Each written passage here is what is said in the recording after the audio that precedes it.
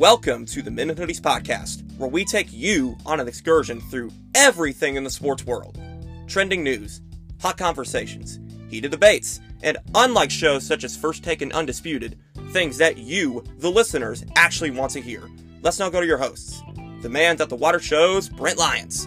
The OG, Roman Cleary. Hey, that's me! And of course, the always jubilant Jake Stoop.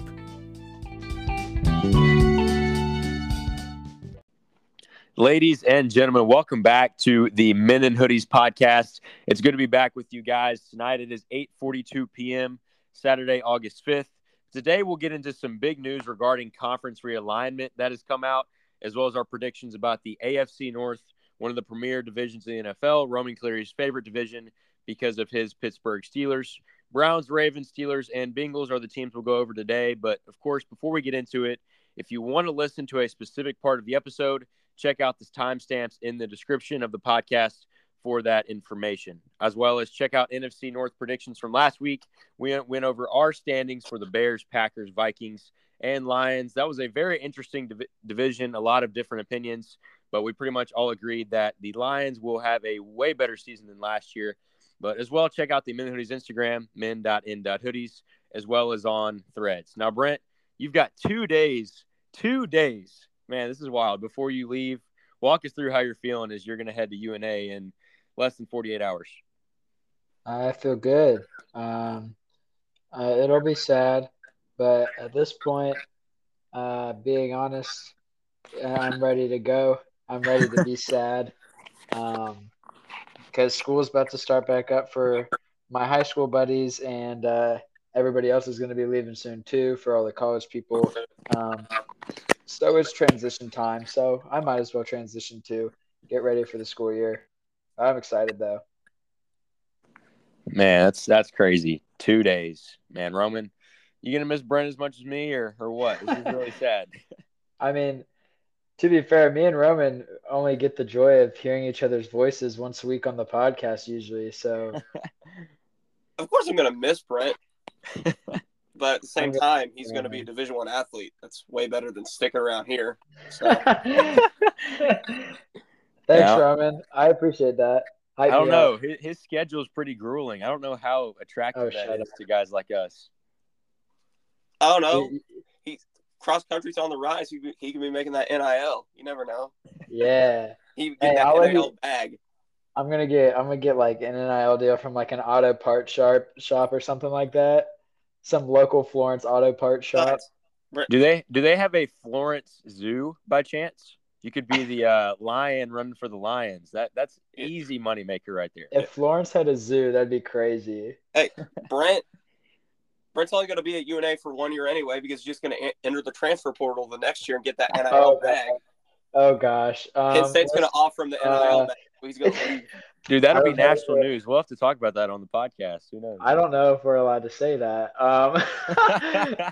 Because that's not gonna. I am loyal. Y'all are allowed to talk about NIL. I'm not gonna say I'm transferring because that's not happening. UNA all the way, baby.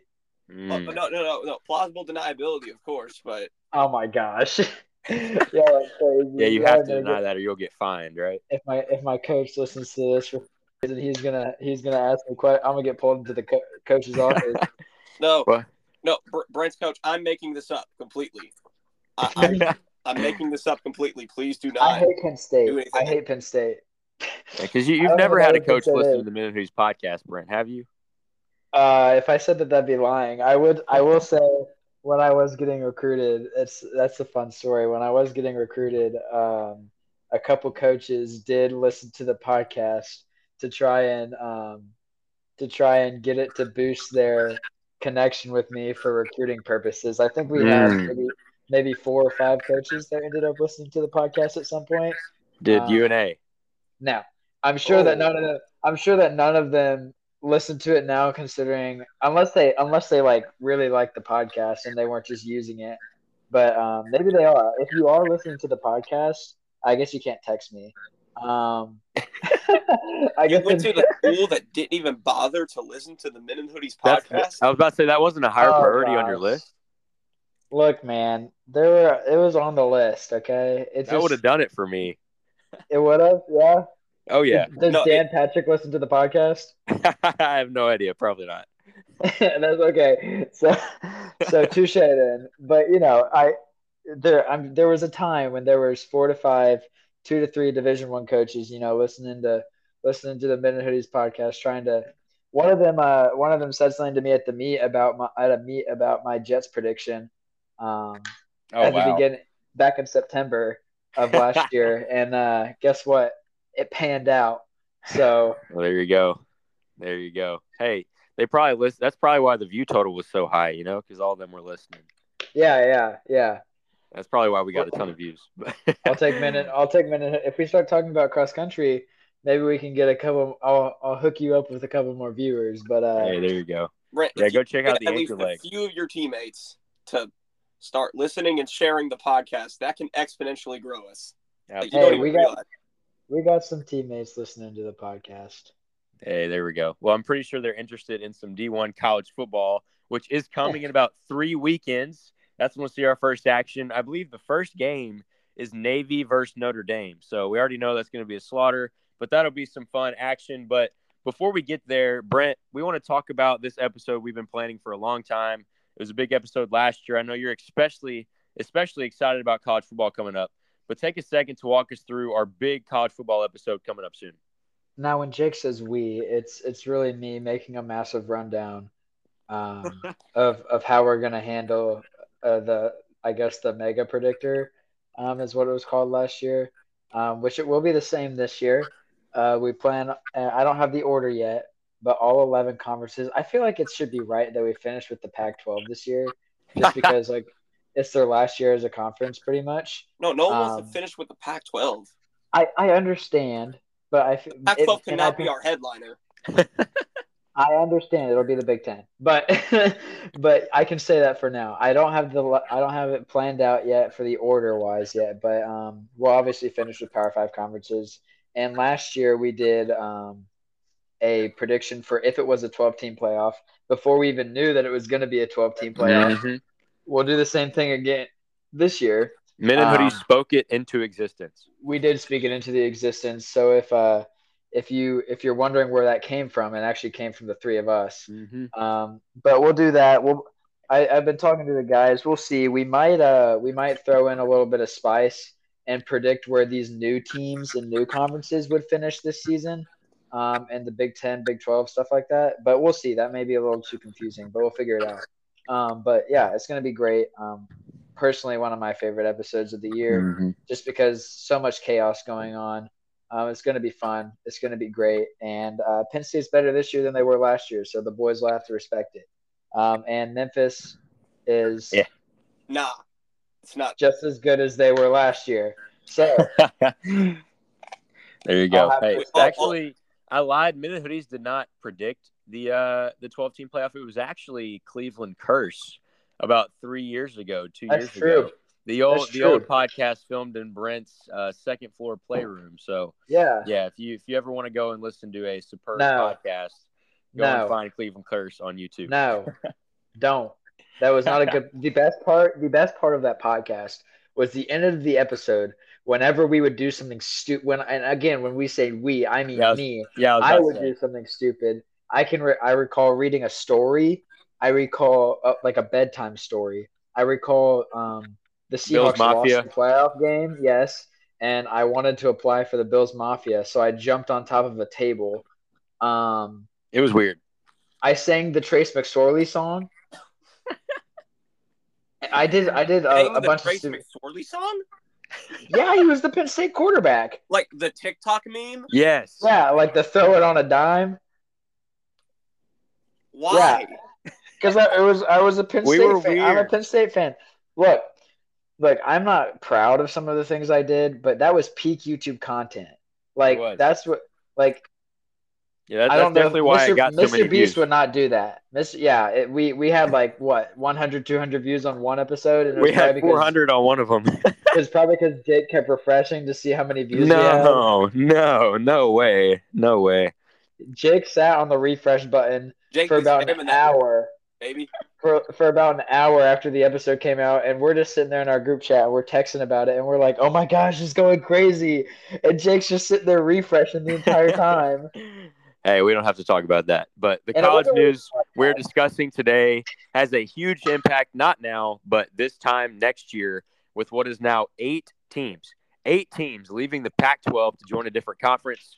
Arizona, their counterparts, Arizona State, Colorado, and Utah, will be joining the loaded Big 12, as well as Oregon, Washington, USC, and UCLA will now be joining the Big 10. And other than the names of the conferences that most likely have to change, Brent, start us out. How does this impact not only college football, but college sports as a whole?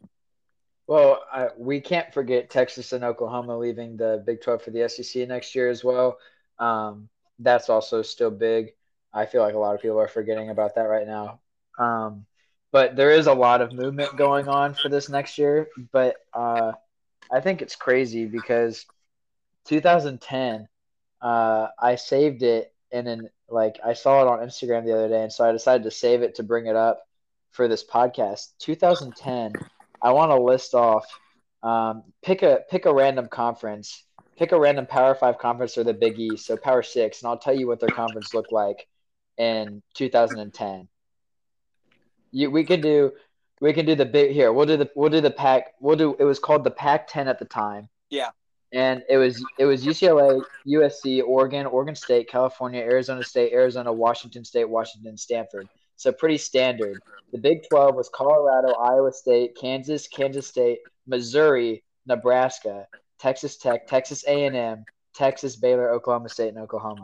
Those are two conferences going through a major shift right now. We saw something similar back in the early 2010s. So this is just deja vu for some people, like Nick Saban, who have been around for a really, really, really long time. But for us, this is like the first time we can kind of understand um, what's kind of going on here. And honestly, to me, I really enjoy it. I think this is cool.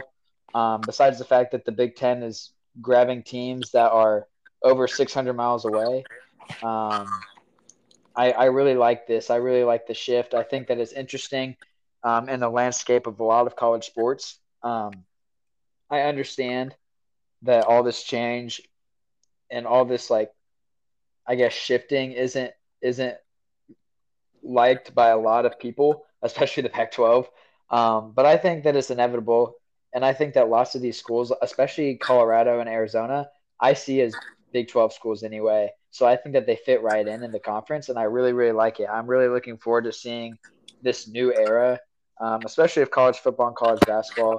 But the big thing is like I think the biggest shift is how long before the entire landscape of NCAA shifts. Like how long until like major changes in the structure of the NCAA is going to have to be taking place because of what's happening now. Um, so it's only a matter of time before I feel like we see a major landscape shift.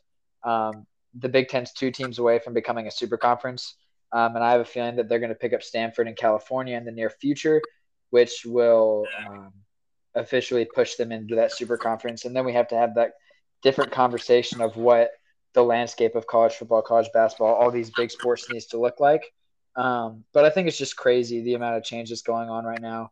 But ultimately, I only think it impacts sports for the better, the change, because you have to have something to spice it up. And ultimately, I think this is some major spice. Besides, if you're an ACC fan, and there's absolutely no spice at all.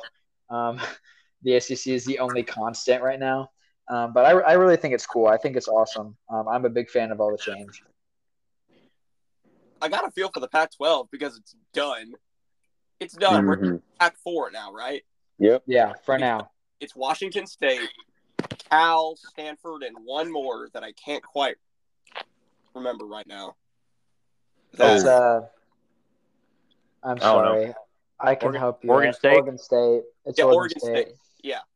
And So, and I'm not convinced Stanford and California will be around for too much longer.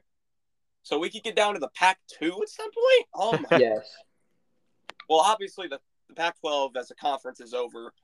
Most of these schools, I imagine, if they don't get picked up by the Big 10 or the Big 12 or something, I bet the majority of them will move to the Mountain West as the first alternative, even though I'm somewhat interested to see if the American maybe tries to poach them. I doubt it would work. Huh. But I'm interested to see if that's the route this goes in. But obviously, the big story with this conference realignment, falls in the Big Ten, the Big 12. Obviously, locally here in Memphis, this was not what we wanted at all. That as well. We were kind of hoping that this whole ordeal would fall apart and that the Pac-12 would elect to stay together. That did not happen. Oregon, Washington, they're off to the Big Ten. We already know USC and UCLA were going there. But now that you got all these Pac-12 schools joining the Big 12, Memphis's chances for the Big 12 are over. They've been over, honestly, because the Big 12 has never cared about Memphis. And this just confirms it. Because they'd rather make an entire Western division Big 12 instead of adding Memphis. So, Memphians, if you were convinced that the Big 12 was even remotely interested in adding the University of Memphis, you were simply not. Because that was never going to happen. So, Memphis is, again, stuck in the American Conference, much like these deserted Pac schools are now stuck in the Pac-4. It might be a good thing. Yeah, but I don't even know, honestly, with the Big 12. Because what is that conference really without Texas and Oklahoma? Because those are by far the biggest brands. Basketball, of course, is going to be fine. The best league in America. Yeah. Like, you're going to get Kansas and Arizona every year. It's the best. It's the best basketball. Really? Yeah. Yeah, it is. Easy. Are we sure? Really? Basketball, yeah. Baylor? Yeah, but the Big Ten adding USC and UCLA. They have no. That won't help them as a complete conference. I mean, the Big Ten, we all know, is always sucked in March. UCLA and USC doesn't. It doesn't matter how far you go in March. It matters how many teams you get to March, my friend. And I just got to say this. At this point, do Houston, UCF, and Cincinnati, do you think they may be having second thoughts about what they've done here? No. Leaving the American. I think UCF and Cincinnati especially got lucky that they joined when they did, because I don't think – maybe UCF because of their size, but especially Cincinnati, I think that they got lucky because if Cincinnati would have been like Memphis, I don't think they would have been able to get in. In my opinion. Maybe not UCF in football, and obviously not Houston in basketball, but it's going to be a struggle for those three schools. But the thing is, I would rather – and we talked about this a while back, but I would rather be in the fold than not at all. Like for us and Tulane and SMU, we're just kind of sitting on the outskirts of all the action. And, yeah, maybe we'll be good compared to everybody else in the group of five, but – I mean, what does it matter if all the good teams remain in four conferences? I don't know. I don't think Tulane never had a chance. Personally, but if I'm Memphis football, I would take winning 10 to 12 games in the American every year over winning 3 games in the Big 12 easily. But what about basketball? What about all the other sports? Well, Memphis is going to make the tournament and be successful in basketball no matter what league they're in. Yeah, I'm just talking about like not only the media and the TV schedule, but just talking about all the quad 1 and 2 opportunities. I mean, that would be also the American is ESPN. Crazy. The American and ESPN are forever going to be tied together. So while the American is not exactly star-studded right now, the American's got money. So it's not nearly as bad of a situation as people like to make it out to be. Yeah. And with I don't know, man. Yeah, if I'm thinking about UCF basketball entering the Big 12, they already sucked in the American. They had a losing conference record in the American last year. And now they're going to be entering a Big 12 that was probably already the best basketball league in America before this expansion. Now it's gotten even better with the addition of Arizona and Oregon. That's a consistent tournament team every single year. Yeah. I mean, UCF, I don't know if they're ever going to get good at basketball now. I don't know. Mm-hmm. Cincinnati, that's valid. They suck in the American. They're not going to get better. Houston's going to be all right. But all of these football programs were something on the downtrend in the American because Cincinnati is losing all their core. Luke Fickell is gone. Houston was getting like 8 to 9 wins in the American. And UCF was also I think, on the downtrend there. Yeah. I mean, after being good for a while, yeah. Like UCF, Houston, and Cincinnati, I feel like it's going to be a struggle for them in the Big 12 for a while. And sure, they're going to be making more money, but if they're going to be winning exponentially less, I'm just not sure what to completely think of this if I'm them. Maybe Rice will step up. I would love nothing more than to watch the Rice Owls be incredible. And man, Roman, that's so tough. If you're talking football implications with the 12 team, I would rather be in the American. But at the same time, would I rather watch Florida Atlantic and UTSA come to the Simmons Bank Liberty Bowl Stadium, or would I rather watch Texas Tech, Baylor, TCU, Kansas State? I would pick those teams every time. Because the Big 12 doesn't care about them. I know. I'm just saying, if that was ever on the table, I'm just sad that Memphis hasn't moved. However, I would love to see Memphis in the ACC. I don't think it would be that much of a change football-wise. I think we'd still get a winning record every single year. But the basketball quality in that conference would be ridiculous. And it's not that bad of a drive or a fly no matter what. I would take Memphis. It's going to be basketball to the Big East and football staying in the American. That's what I feel is going to happen at some point. I would take Memphis and the Big Ten if we took Tulane as well. What? I do not want Memphis football in the Big Ten. No, we get crushed. No. You think you get crushed more than if you were? You think you get crushed more than if you were in the Big 12? Oh, 100%. Oh, I take that as a compliment. Yeah, you're welcome. You're welcome. Boost my Big Ten brain's ego. Oh my gosh. No, but dude, imagine Memphis playing in the shoe. We would get demolished. Now, but imagine Memphis versus Northwestern. Memphis might actually win the basketball league in the Big Ten. Maybe not win, but you'd be pretty darn good. What's the best competition there? Purdue? Memphis could beat Purdue with Big Ten money. That's man. We're talking hypotheticals. Any other situation? Any other thing I want to talk about before we get into the AFC North?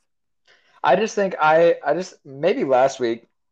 I don't remember if it was on the podcast, but I think you might have asked me who I wanted in the Big Ten, and I said I really wish we'd go after Oregon just because of the brand. And we ended up getting them, so I'm really happy about that. But I mean, other than that, Colorado, I'm so happy for Colorado. They are a Big 12 school through and through. So I'm really 100%. Excited that the Big 12 got them back Colorado, because that's massive. The only reason they got it was because Deion Sanders was their head coach. They were a Big 12 school before they were a Pac-12 school, and I like them more. I like them more as a team, as a brand, as a part of the Big 12 than I do as part of the Pac-12. Deion Sanders has done insane. Like the amount that Deion Sanders has done since he got there without even playing a snap of football for Colorado is ridiculous. I mean, they got one of the top transfer classes in the entire country, and then they got invited to the Big 12 and took it. Like, think about it. They were the first Pac-12 team to get invited. That's crazy. They came by themselves. All this just to maybe go 7-5. Like they picked Colorado first over Arizona and Arizona State. And we don't know that to be necessarily true though. Well, they were the first ones to accept the invite, so they were very glad that they were invited. I just think that does not happen without Deion Sanders, which is just crazy that they haven't even played it down, and that's already happened. Did you see the thing that Oregon said about Colorado? Oregon's coach said about Colorado, and then they jumped to the Big Ten. I think the Big 12 was forced to take Arizona State because I think they needed to take them in order to get it. I'm not mistaken. Now, I will say that the Big Ten schedule in terms of travel is going to be ridiculous. Yeah. Like, oh my God. Oh my gosh. No, I saw something and it was like imagine you're one of these Western schools in the Big Ten and you have to travel all the way on a random Wednesday night to play Rutgers. Yeah, that's terrible. To Piscataway. That is awful, man. They might have a little bit of an adjustment period because of that. I didn't even think about it for basketball. Yeah. Like UCLA will play Rutgers on a Thursday night, and then the next Saturday or Sunday, they're going to be back in Pauley Pavilion playing Penn State. Welcome to Piscataway, Wednesday night in Piscataway. Well, think about it. Are they going to have to schedule road trips for these teams? It'll be more like West Coast trips. for the normal Big Ten teams. Like in college, like it. I have a feeling they're gonna. I think I saw a Big Ten schedule for basketball where when they go out, when the team goes out, they're going out and they're playing for like a week and a half out on the West Oh my Coast, and then they're goodness. coming back in. That's crazy. I mean, it is crazy, but that's probably the most logical thing you can do. Oh yeah. It's just more like the NBA. And it's more like professional sports. It's just wild, man. Oh wait, Jake, are you serious? Division I basketball and football are professional sports? Are you serious? No way. No one ever thought about that before. Well, just think about it. The last 2 years, they're now starting to get paid, and then all this stuff is happening, so travel's going to get worse. I wish they weren't getting paid. Dude, It's transitioned in the last 2 years more than ever. D1 football and basketball have been professional sports forever. I'm just saying it looks more like, especially also transfer portal. That also looks more like professional sports now. So yeah, it was 10 years ago, but the last 3 years, the transformation has been ridiculous. This has been professional sports forever. So let's not fool ourselves here. Yeah, Jake. I'm pretty much a professional athlete. Okay. Right. Yeah, there you go, Brent. Yeah. Congratulations. All right, well, let's get into it. The AFC North. If you have not checked out the Minute Hoodies Instagram, or if you don't follow, go check out our recent post. I put up there our 2022 predictions, and I will say Roman and Brent were completely off on the Steelers. I know Roman's he said the next week I'm going to drop him a game to 11-6, which would have put them in the yellow tier, so 2 games off. But at the time of the podcast, they were in the red, so more than 3 games off, which is kind of wild. Brent had him 4-13. Roman had him 12-5, which is just wild to think about. But overall, we did not have a bad prediction when it came to the division. Pretty much every prediction was within 2 games. So I'm looking forward to some good predictions for today. I was not wrong about the Steelers last year. I swear I was not. Can I ask a question? Ultimately, but I could not anticipate TJ Watt missing half of the season. Yeah, right. Brent. Does green tier mean you drill it? Because yes. I would okay. Yeah. All right. Green is drill, yellow is within 2, red is anything outside of that. I mean, you shouldn't get really in the red for any of these teams unless you're completely off. Well, then I'm drilling a couple this year. We'll see about that. Roman, walk us through the Cleveland Browns. They've had an interesting offseason. Just tell us about their depth chart and what their team's looking like entering 2023. Oh, boy. The Cleveland Browns. Yay. Roman's favorite team. Well, they're coached by Kevin Stefanski. This is going to be, his 4th season coaching the Browns now. Former offensive coordinator for the Vikings. I think he was the OC for them during that playoff run with Keenum, if I'm not mistaken. So, yeah, he was obviously a very high commodity hire when the Browns got him in. He's done a good job so far. I'm not the biggest fan of his style and the way that he coached the team, but ultimately the Browns had pretty decent results so far. So I cannot fault him for the job that he's done. All 4 of these coaches in the AFC North are very good compared to the rest of the league. So that's what really makes this division so special, because it's really just super well coached across the board, which is something that you don't see throughout most of the NFL. So that's why the AFC North is so awesome, in my opinion. But going to the quarterback, it's Derek Deshaun Watson. We all know about him. He shouldn't be in the NFL. Oh, my gosh. Not because of the player that he is, but because of the person. But, again, it's not appropriate, at least in my opinion, to talk about him from a football standpoint, so I will not be doing that here today. But just know that he's very good. If he returns to his regular form, he was pretty off last season, but chances are he'll get back to where he was before. Have him as my QB9 heading into the year. Wow. I don't really like it, but, he's a really talented player. I at least have to give him credit for that when we're talking about him in this context. That's so very Deshaun Watson should be a pretty good quarterback for this team. Nick Chubb, in my opinion, the best running back in the NFL. Agreed. I know that's going to wither some feathers for some people, but if you're just talking about the best pure runner of the football, any better than Nick Chubb. You're right. It's my running back, baby. The dude just is so good at everything. Honestly, there isn't really a flack with him. I guess he could get a bit more receiver production, but that's not really his role. But, yeah, Nick Chubb is amazing. Should be again this season. Not much to really say about him that people don't already know. The wide receiver core interests me a lot because it's talented, but the Browns just don't use its wide receiver that well. They just don't. Odell was a flop in Cleveland. Jarvis Landry was a flop in Cleveland. Other guys were flops as well. Amari Cooper didn't exactly, he wasn't exactly, the superstar that we came to know in Dallas last season. So while the wide receiver core is talented, I'm just not exactly confident in Cleveland's ability to get the most out of these guys. This is going to be a running football team no matter what. So we'll see. But Amari Cooper is a good player. Elijah Moore is a talented player who didn't exactly work out with the Jets. We'll see if he does here in Cleveland. I like Donovan Peoples-Jones. I mean, again, talented room, but I don't know how much Cleveland is going to get out of it based off of their previous history with wide receivers under Kevin Stefanski. This is easily the best offensive line in the division. Again, pretty easily. Jedrick Wills, very good player at left tackle. Joel Bitonio, very good player at left guard. Wyatt Teller, very good player at right guard. And Jack Conklin, the former Tennessee Titan, very good at right tackle. Just very good line overall. And David Njoku, pretty good player at the tight end position. They also have Jordan Akins and Harrison Bryant. So pretty talented offense, but there are some questions. Is Deshaun Watson going to get back to form? Will these wide receivers show out? So we'll see what happens there. Defensively, it's going to be a pretty good defense, in my opinion. Could contend, I guess, for a top 10 defensive unit in the league, but it's probably going to be something closer to a top 15 defense.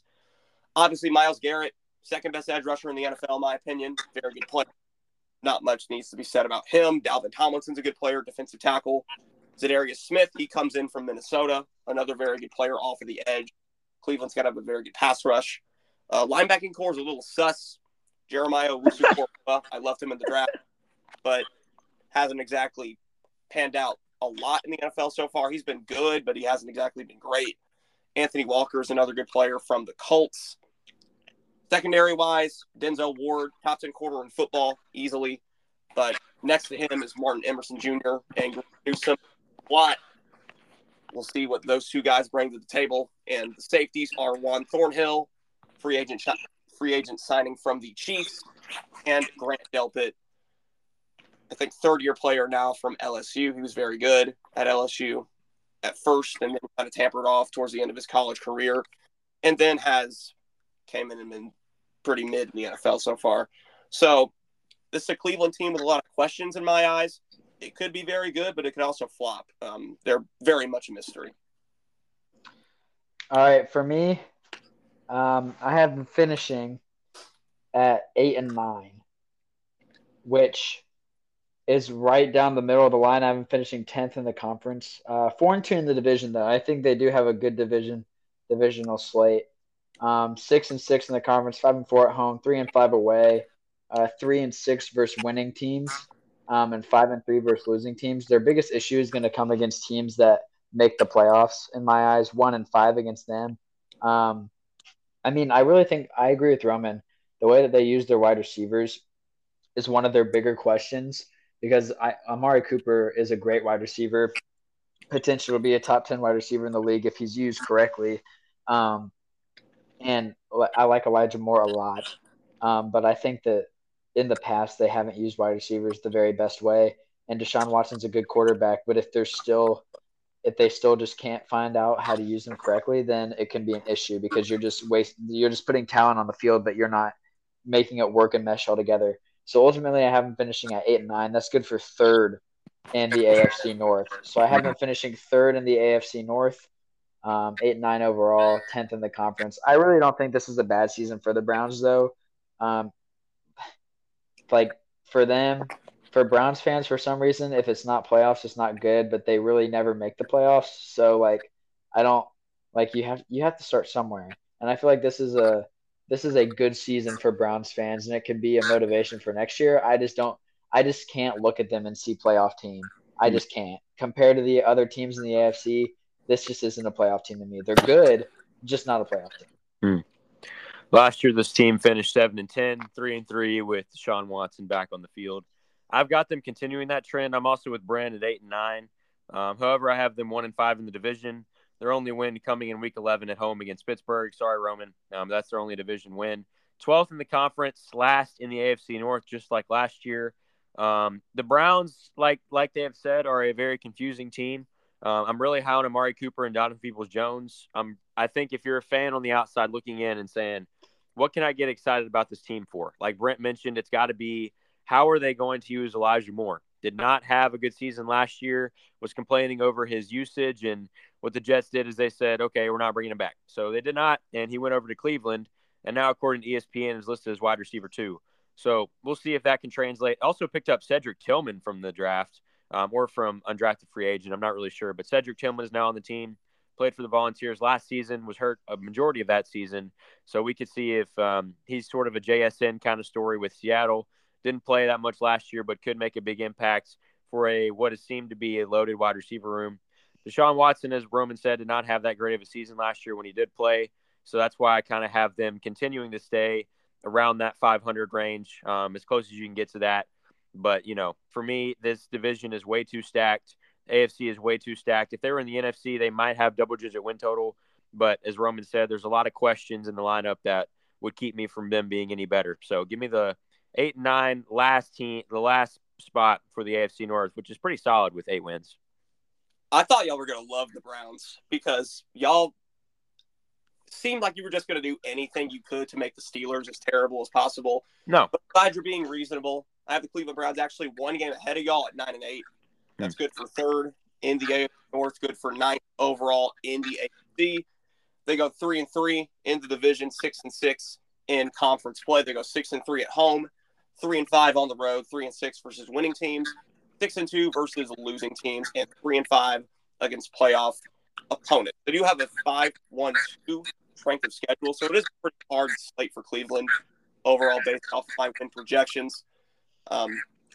This is a team that is going to really struggle out of the game, in my opinion, before coming up later in. They win, what is that, 3 of 5 to finish the season. So this is a team that, in my opinion, is going to get better as the year goes on. But at the end, it will not be for them to make the postseason. But Cleveland's got a good thing going over them. They should maybe progress in the future. But again, it's all for the Browns. So you never know. But yeah, Cleveland's going to be here. Yeah, I also have them winning 3 out of 5 to end the year. But the difference for me and Roman is I have them playing 10 playoff teams this year. So, that pretty much means that I'm really high on the AFC North just in general.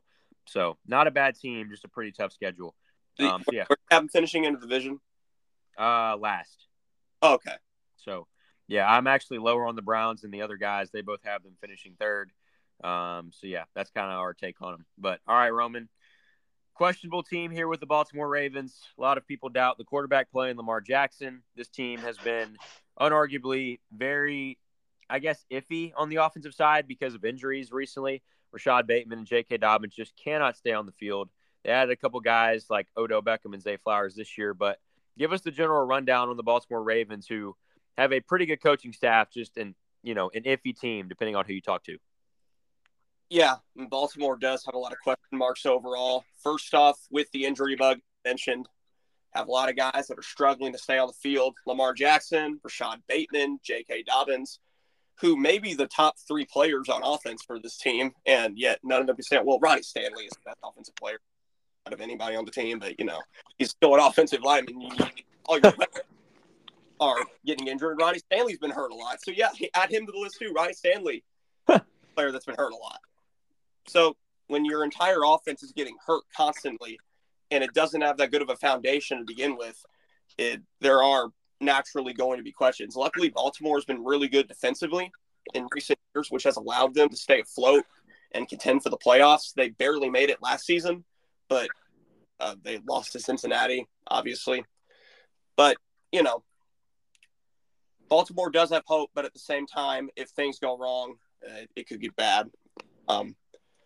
John Harbaugh has been with Baltimore forever. 2008, a year after Tomlin, who got to Pittsburgh in 2007. So this is going to be Harbaugh's 16th season, maybe 15th year, if I'm not mistaken, former Super Bowl champion in 2012. So, yeah, very accomplished, one of the best head coaches in football. But I just don't quite know if he has the personnel to really get the most out of his team right now. Obviously, Lamar Jackson is the centerpiece of this football team, former NFL MVP 2019, but I've said my take on how he got that MVP in the past. I don't really need to expand into that here. I know you're curious about this ranking, Jake, so I'm just going to give it to you straight up. Lamar's my QB 14 heading into the season. That's not terrible. It's just not good for a former MVP, but I'm not going to get mad about that. Oh, okay, yeah. But in saying that, I think he's going to be the worst QB this year. I don't have Pickett above him right now. I'm going to get to Pittsburgh later, but I have a lot of questions about the new system that Baltimore is integrating now. Todd Monken, who was the offensive coordinator at Georgia, because this new offense that Monken's bringing in is going to add a lot more of Lamar Jackson as a passer. And for those of you that have listened to this podcast before, you know that I'm not very high on Lamar passer. I think him as a pocket passer, a short pocket passer, is not very. I have concerns about his ability to set pressure. I have concerns about his ability to read the field. I have concerns about his arm strength. Honestly, accuracy outside in the numbers in particular. He makes good decisions, and he knows the right guys for the football too. Him and Mark Andrews do have a really solid connection. But the biggest concern with Lamar is his ability to play down multiple screens. We've seen him with this really throughout his entire NFL career, including 2019. Now, again, Baltimore usually isn't down multiple scores, so we don't see this problem pop up a lot. But when it does happen, Lamar is a much worse player. Lamar is also someone that has a trend of being worse as the season goes on. And also, again, the injury bug there concerning Lamar Jackson can go down with injury at any point in time and be out for extended periods. So Lamar can be really good. He can also be really bad. But luckily, Tyler Huntley may be the best backup in football. So the Ravens won't be completely terrible if Lamar goes down again. J.K. Dobbins, overrated opinion. I'm sorry. I'm not a big J.K. Dobbins fan. He was good in his rookie year, but the injury made him slightly worse in my opinion. He just doesn't have the best vision. Isn't the fastest player in the world. He's a good player.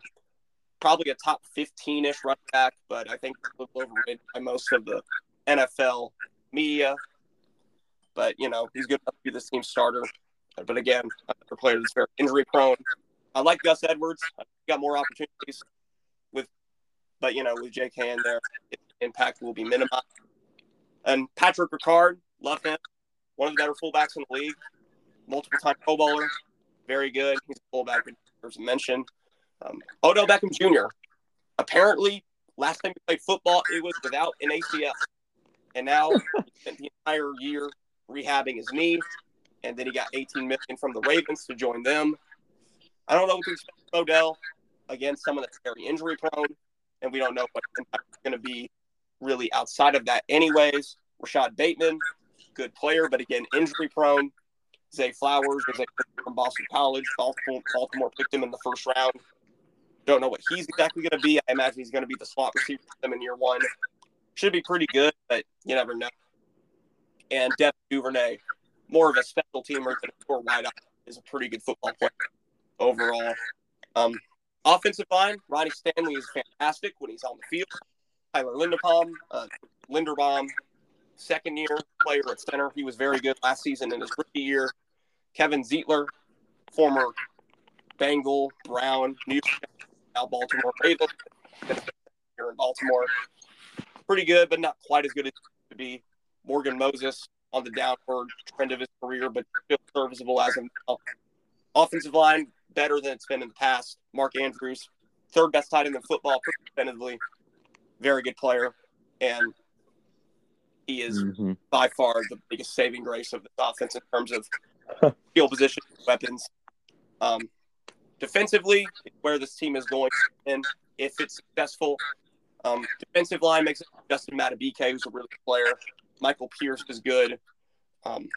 Off the edge is Odafe Owe, only true pass rusher that's any good on this team. So I'm a little bit concerned about the pass rush that Baltimore's going to present this year, and also David Ajabo's there.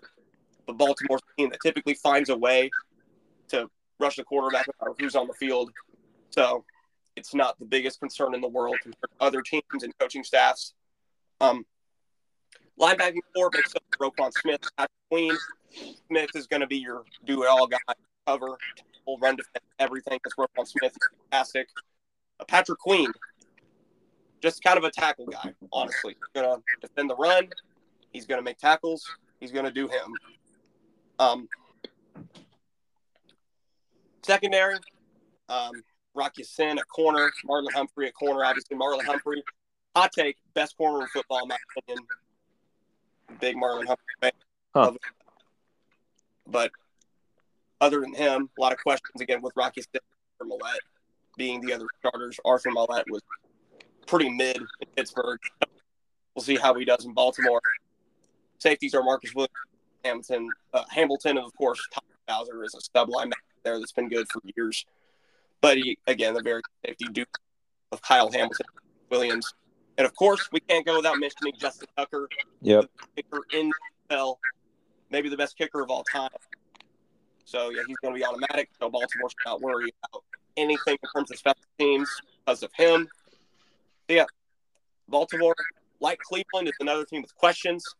Another team that could do really good or really bad. We don't quite know. It's very much based on your own personal opinion of these guys. But, yeah, that's what I got.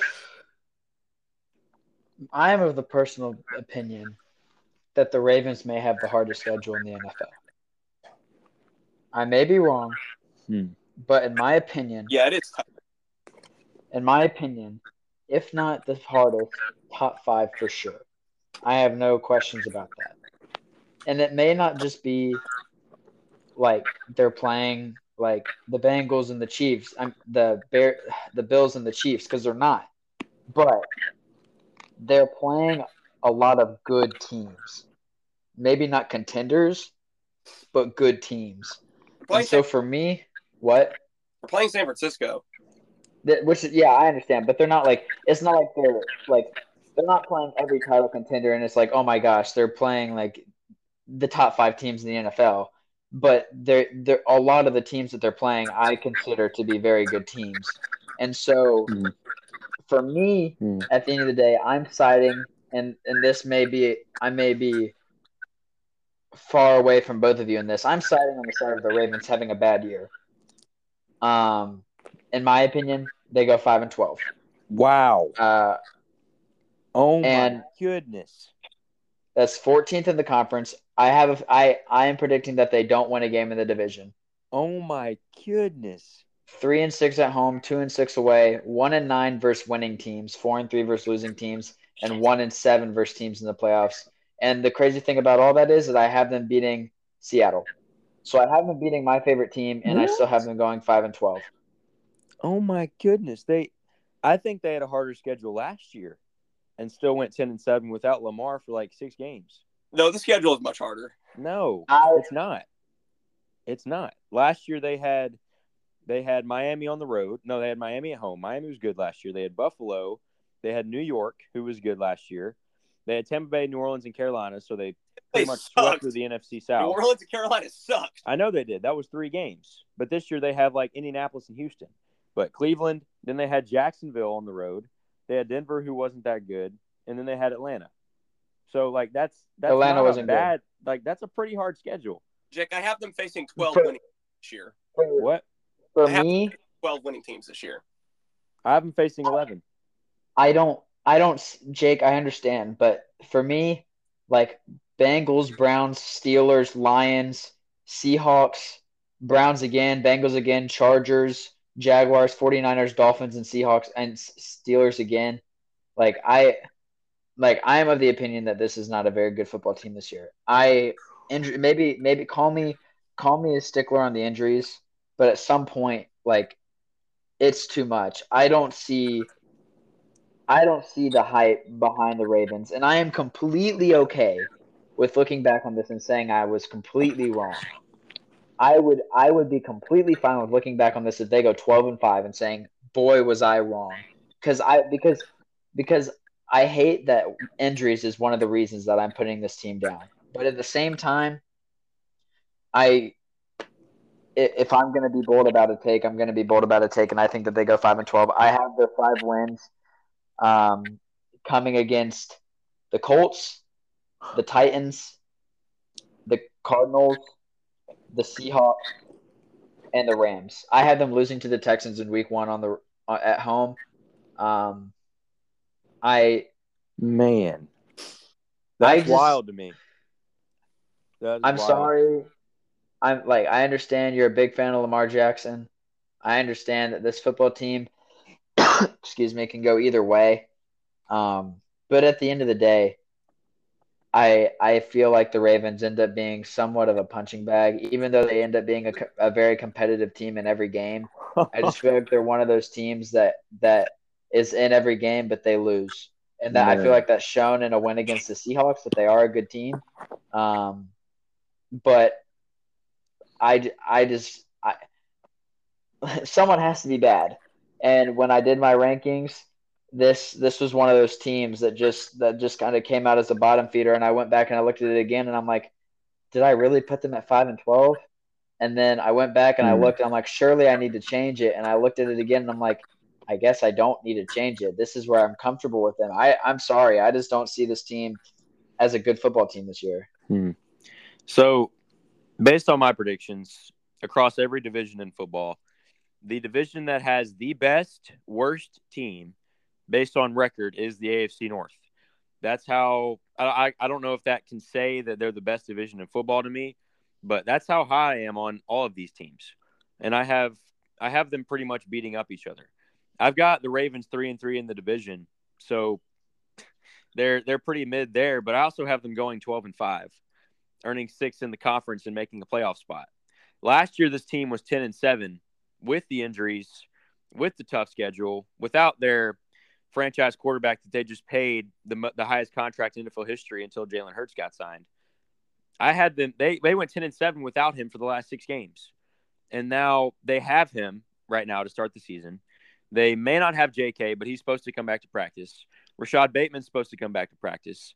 They signed the guy who probably would have won Super Bowl MVP 2 years ago until his ACL got injured in the first quarter. Zay Flowers is a first-round draft pick at wide receiver. Devin Duvernay is arguably one of the fastest guys in the league. Nelson Aguilar is a good veteran. James Prochet, if he can stay healthy, is also one of the fastest guys in the division. This is a very, very solid wide receiver core.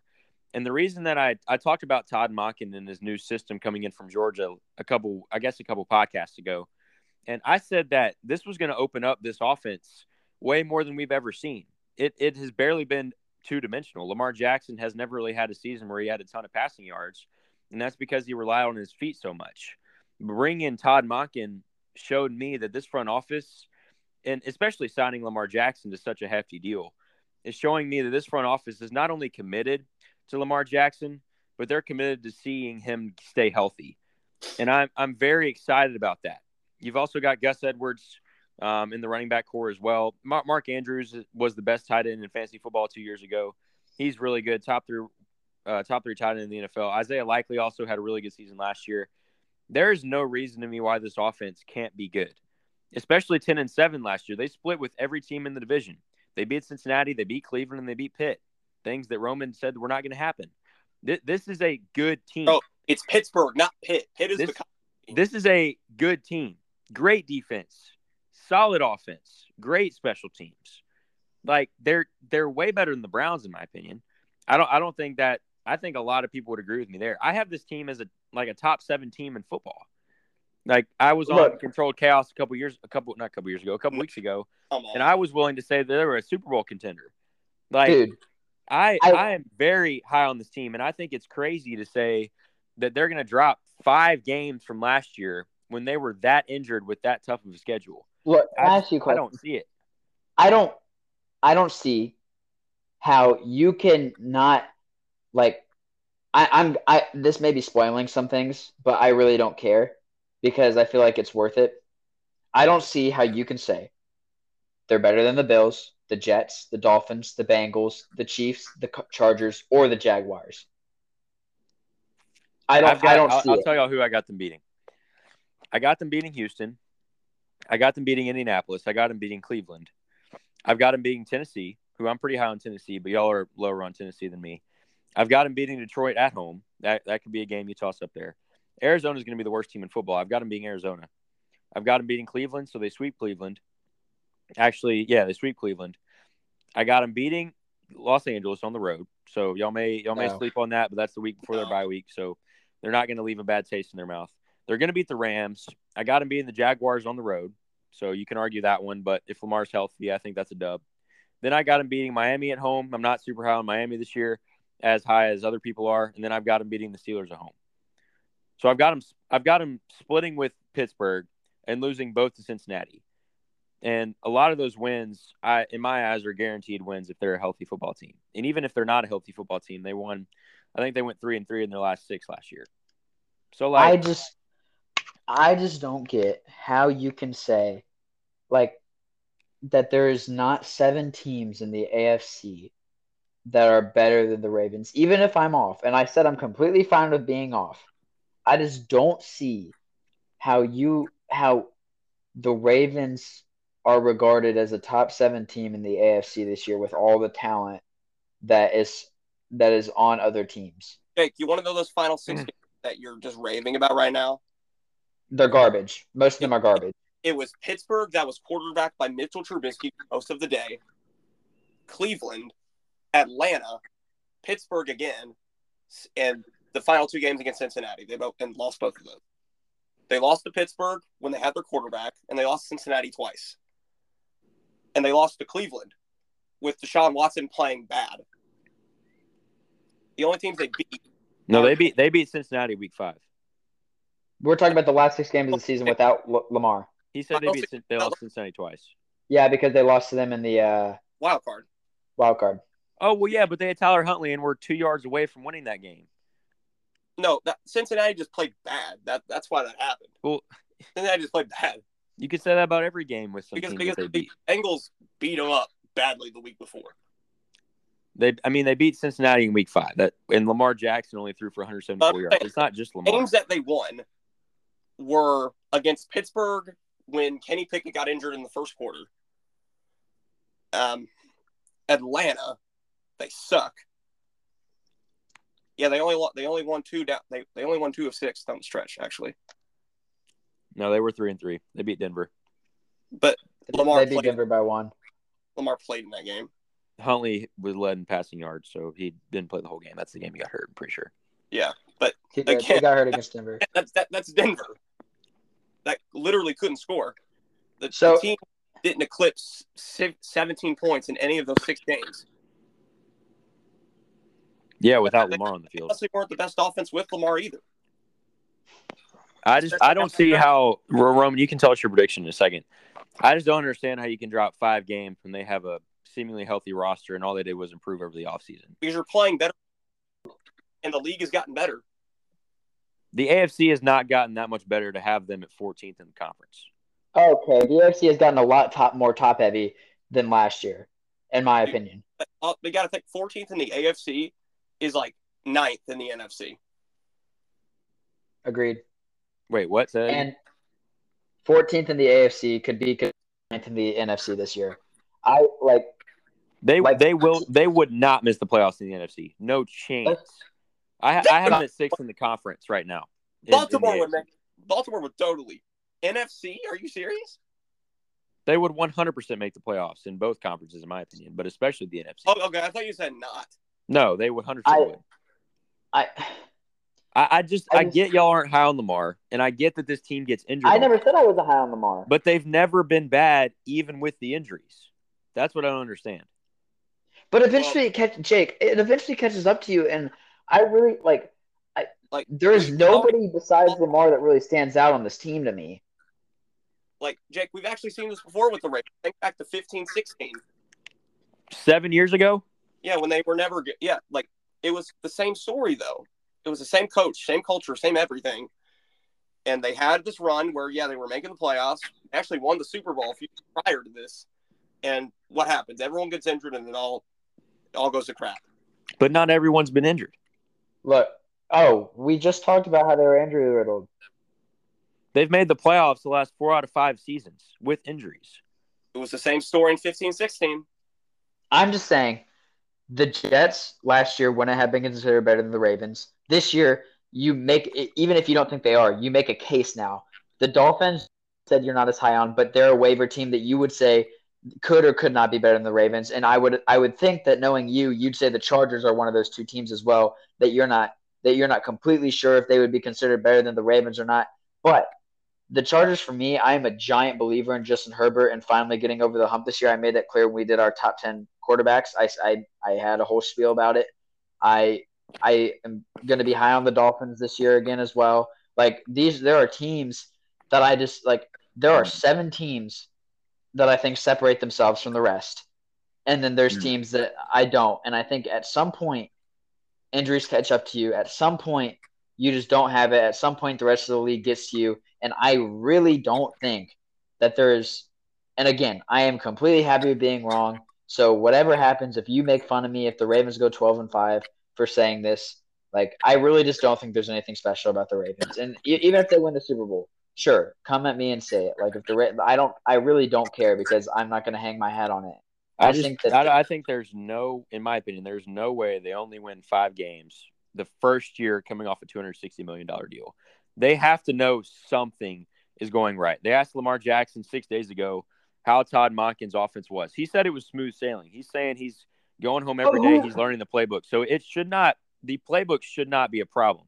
The question is Lamar capable of throwing the ball consistently? That's when you just get signed to a $260 million deal, are you really going to sit there and say to a reporter, oh, yeah, I hate the playbook. It's not going good at all. Like, who says that? When have you ever heard somebody say that? Like, that's not how it goes. I know what you're saying, but also, nobody's going to – he just signed a $260 million deal. He's not angry at all. He's probably smiling from every time he goes to bed at night right now because he's laying in a pile full of money as his bed. Like his playbook is probably made of gold. Like he's not mad or upset right now. He's probably the happiest he's ever been in his life. Of course he's not going to say not everything's smooth sailing. Of course he's not going to say that there's something wrong. He's like, why would before the season starts you plant a seed of doubt? Like that's just not like no team is going to go into the season regardless of how bad or good they are, especially if they're bad. Like I'm sure Kyler Murray, if he was to start the season right now, he's not going to go into the season thinking they're going to be a bad football team. He's going to be like, I know that nobody believes in us, but I think we're going to make some noise. That team's going 2-15. Nobody cares, but he's not going to say they're going to be garbage. Like that's just not how it works. Roman. All right. I'm just going to go ahead and spit out my predictions on the Ravens here. I have them going 6-11, which is good for 4th in the AFC North, 15th overall in the AFC. But again, that's close. Oh my goodness. The NFC. So it's not incredibly bad as it seems.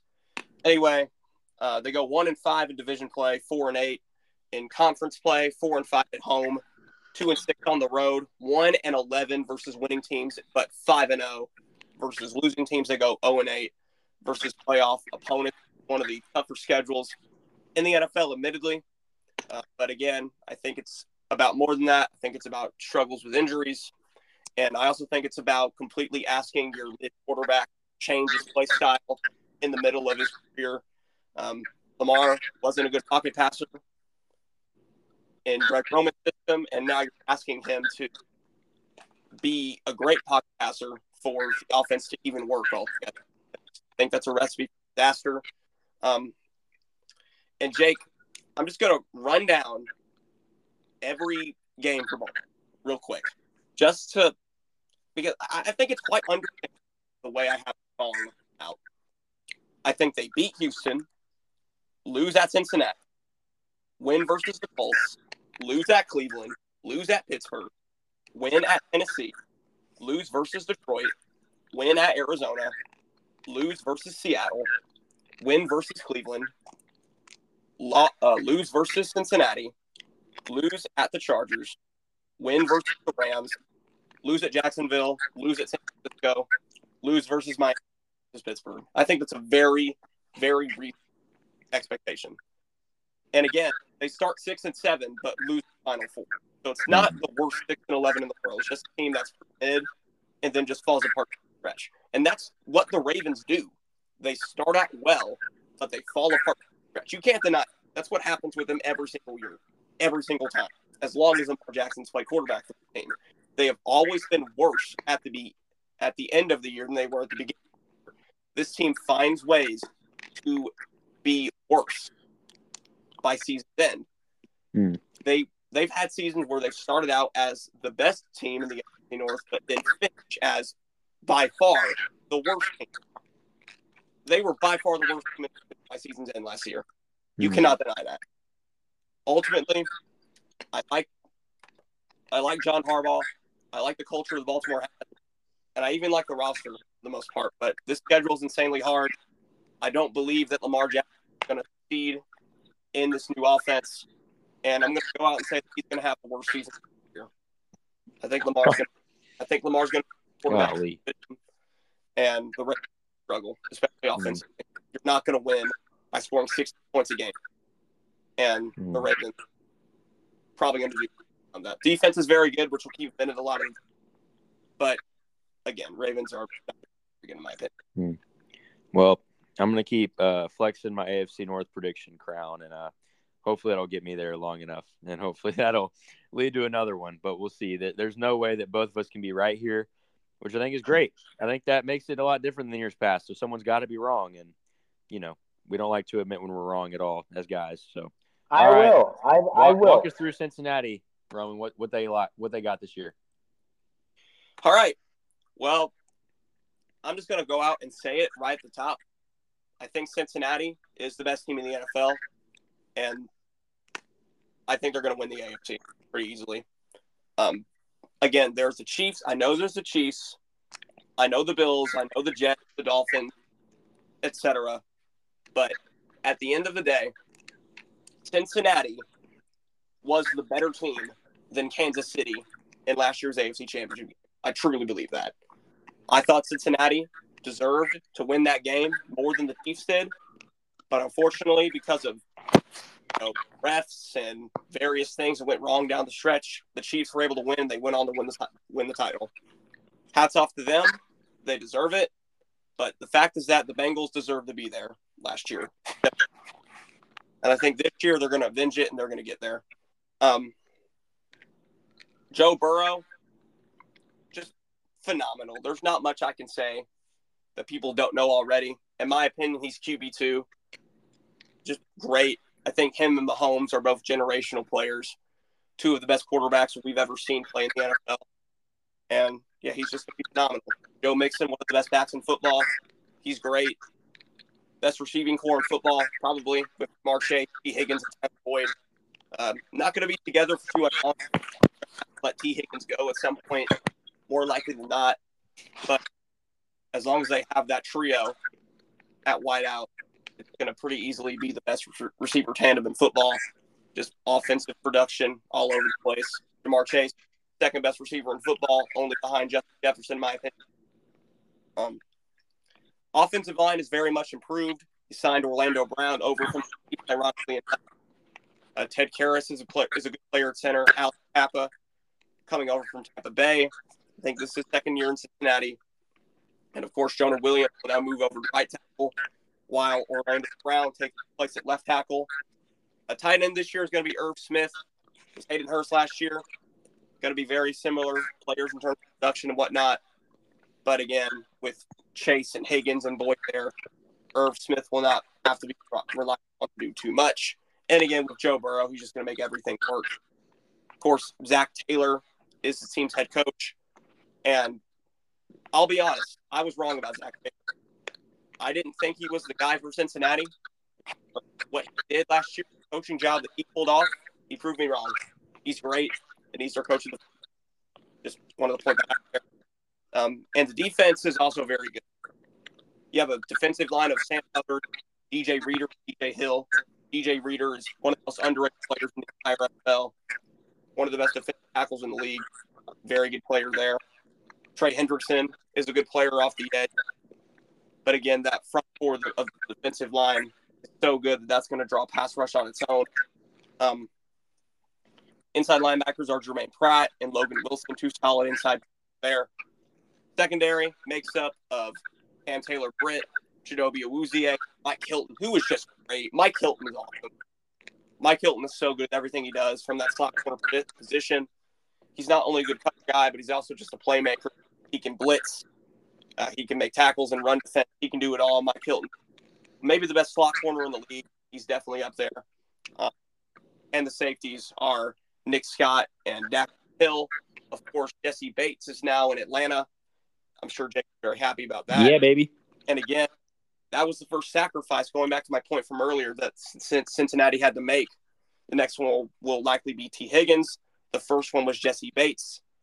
And again, this is why they drafted Daxton Hill. They were preparing to let Jesse Bates go.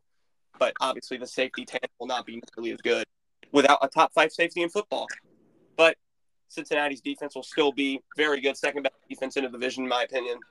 And again, like last time, we got to mention the kicker, my main man, Evan McPherson, has been a real star in the league so far, and should be that still. But yeah, Bengals, phenomenal. They've been one of the best teams in the league over the past 2 seasons, and they should have their best season yet this year. Jake, you got this one. I also agree. I think they are one of the best teams in the NFL. I haven't done my playoffs yet, so I'm not 100% positive if I'm going to put them at the Super Bowl contender position coming out of the AFC. But right now I have them tied for first, but taking the second spot in the conference. They are the best team in this division by far. I think that goes without say. 14-3 record, 5-1 in the division. The only game I have them losing is Week 16 in Heinz Field. 9-3 in the conference, 4-0 against losing teams, 10-3 against winning teams, 7-3 against playoff teams. Have a similar schedule as the rest of the teams in the division. They play a lot of hard teams this year, but I have them winning 7 of those games. And again, this team has been sort of waiting to take that step up. Made the Super Bowl against the Rams, had a decent chance there. Last year went into what they were calling Burrowhead and lost in a close one against the Kansas City Chiefs after beating them in Arrowhead the year before. They come in this year with a revamped offensive line, starring Orlando Brown now this year, which is going to be huge because he was guarding the blind side of Patrick Mahomes, and now he's on the side of the Bengals with Joe Burrow, so that's going to be ridiculous. Joe Mixon, glad to see him without the legal issues. He's going to be good. Even if he wasn't there, Chase Brown is a very good backup coming in from Illinois, one of the best players in college football last year. That'll be fun to watch. T. Higgins and Jamar Chase is the best 1-2 punch in football. I think it's better than Devontae Smith and A.J. Brown. I think it's that good. This defense, as Roman said, is very good. They were the best team in the NFL as far as a couple of hours ago, but I adjusted one of their games. So now I have them tied for first in the AFC, but because of a tiebreaker, they're going to have to take second. So Cincinnati Bengals should be a Super Bowl contender this year, regardless of who you are. So it's not Kansas. Is it Kansas City? It is. They're tied with Kansas City. Okay. So that's the only team you can really have up there, in my opinion. Wow. Really? Unless you're just super high on the Jets. What? Are we? No Buffalo? No, they're not up there with them. They're a game back. But I'm spoiling my predictions, so.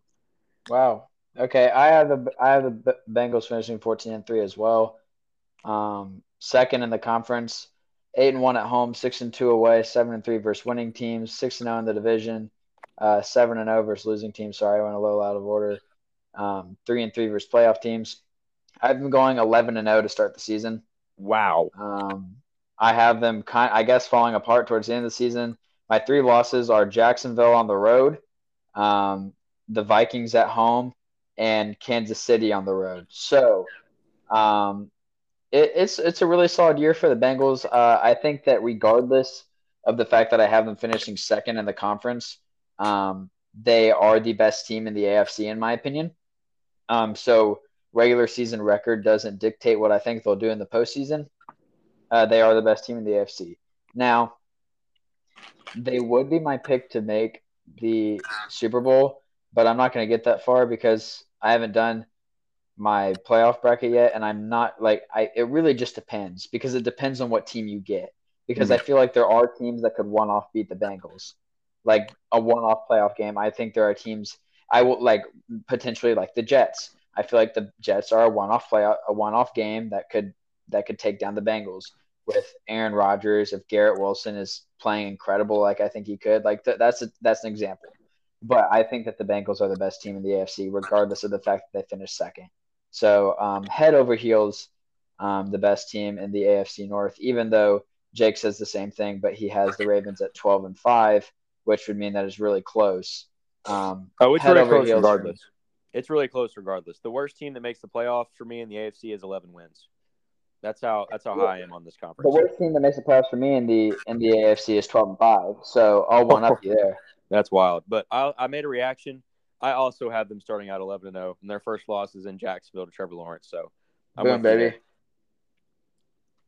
Well, I have the Bengals as the best team in the AFC, and I actually have them being first in the AFC. What? Are you serious? That's possible? Possible.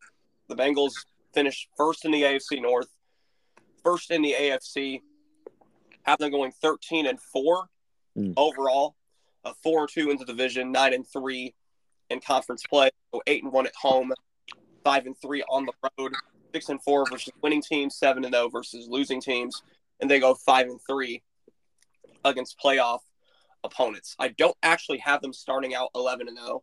I have them starting out 6-0, but then they come out of the bye and lose at San Francisco. Then they lose at Jacksonville. They lose at Pittsburgh. And then they rest off their start week 18. So the Cleveland, they'd go 14-3 otherwise, but that fourth loss really comes from the fact that they've clinched the number one seed beside the rest of their starters for the last game rounds. So just wanted to clarify that real quick. So, yeah, Cincinnati's great. I don't think there's much analysis that needs to go into them to prove why they're great. Why they are. Burrows and Chase and Higgins are amazing. Boyd is really good. The offensive line has improved. The defense is a top 10 unit in football. And, yeah, I thought they deserved to make the Super Bowl last year. They're going to avenge that loss, in my opinion. All right. Well, we all been waiting for the Pittsburgh Steelers. Yes, sir. Roman's favorite team. Tell us how you feel about them this year. Well, judging by what I've been saying so far, high on them. With Pittsburgh, it obviously all starts with Mike Tomlin, who is the best coach in this division, clearly, and a top 3 head coach in the NFL, a guy who's never, ever had a losing season in his entire tenure. And there's no way they're going to stop this year, considering just how talented this football team is. I don't think there's a bad thing you can say about Tomlin. I know that the Steelers fans like to whine. We haven't won a playoff game in 6 years. Oh my God. Fire Mike Tomlin right now. Just won games with no firing right now.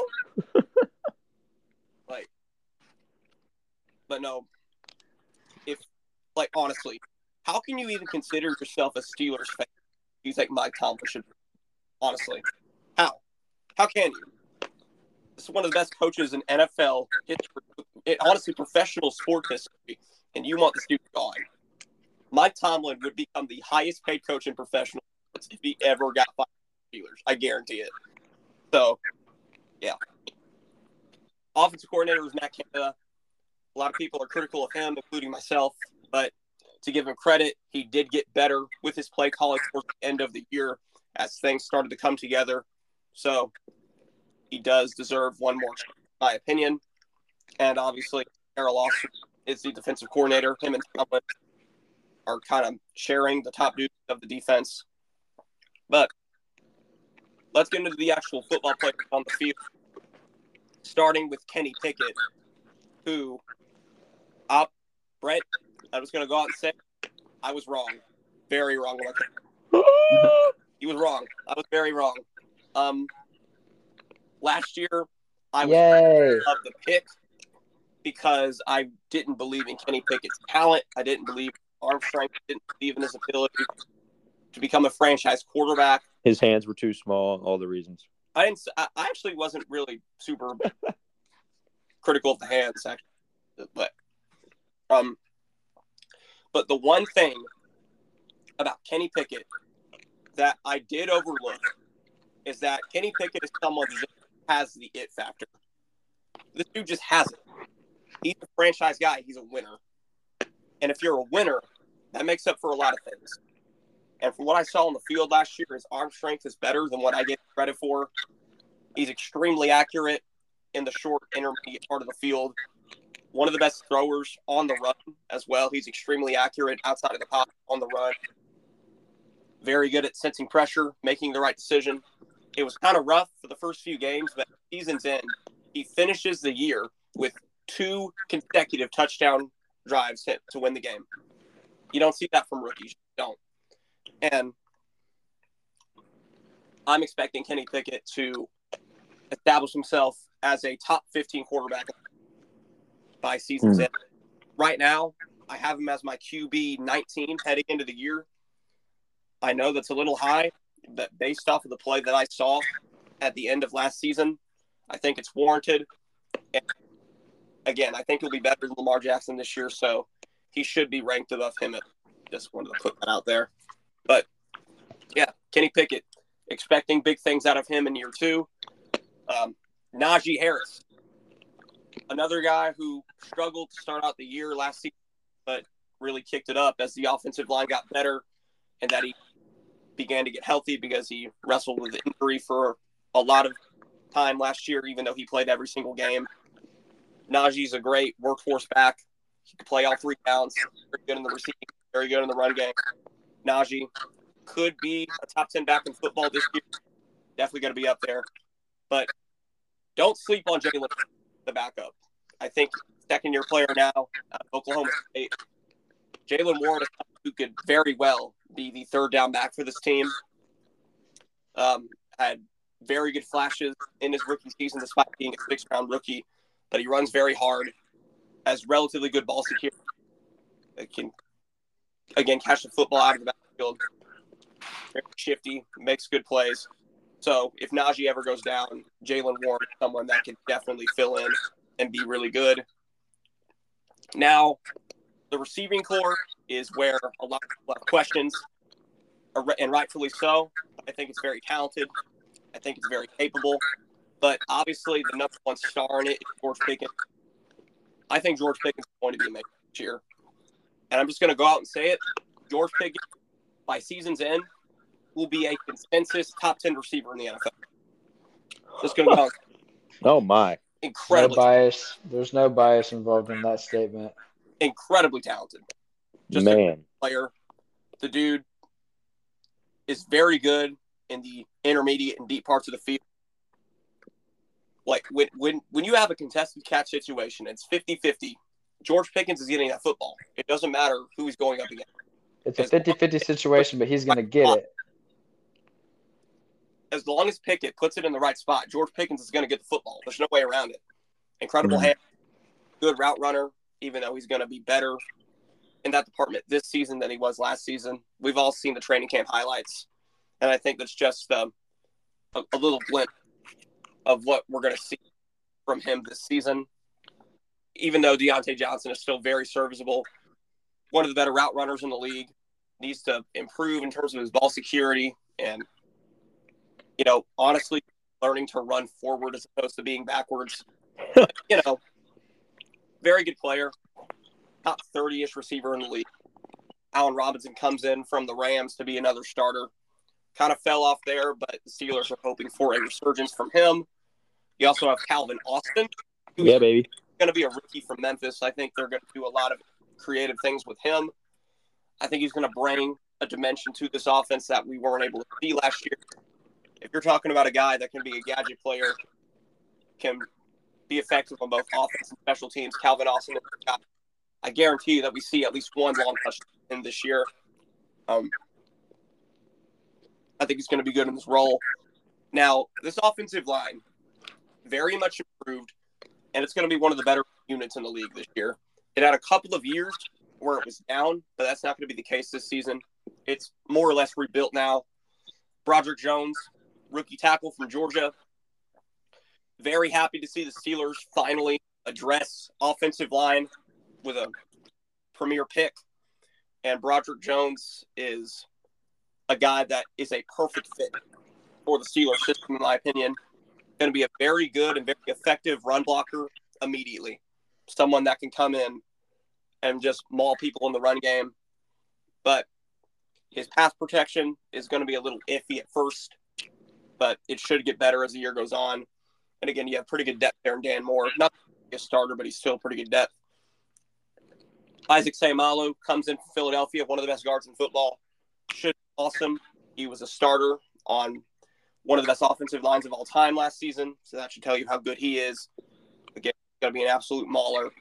Mason Cole was an underrated player last year, should be pretty good this season. James Daniels, also one of the best guards in football, should be very good. Nate Herbig comes in for depth, and Chuks Okorafor comes in. Well, he's actually the longest tenured guy here on the offensive line. I think this is fourth or fifth starting at right tackle. Pretty cheap, but he's also pretty good for what it's worth. But again, when you have depth like Kendrick Green, Kevin Johnson, Dan Moore, and Nate Herbig, all around, it's going to be a very good offensive line. And the tight end position is also really exciting with Pat Freiermuth, who's one of the better tight ends in the league overall at this point, top 10 tight end for sure. But when you bring in a guy like Darnell Washington to complement him, that just makes things very interesting, very scary.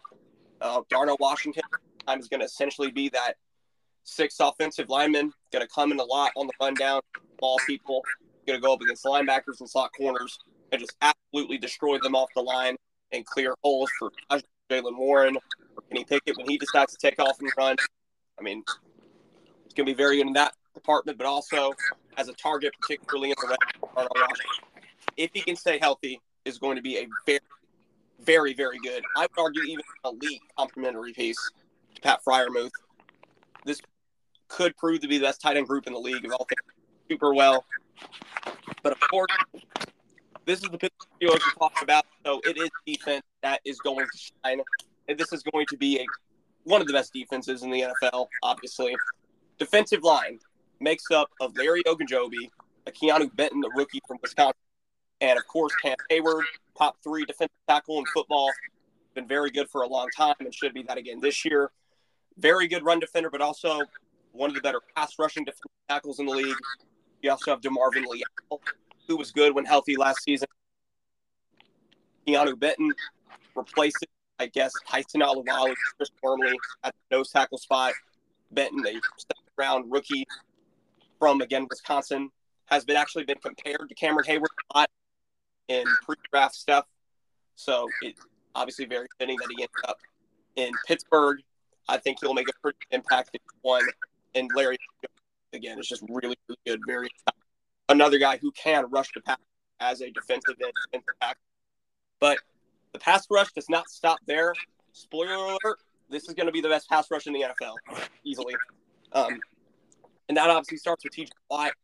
That's in the league, pretty much unstoppable. Can't really do anything to defend him, especially when you have a guy like Alex Highsmith on the other side, 14 sacks last season. Another top 10 rusher in the league.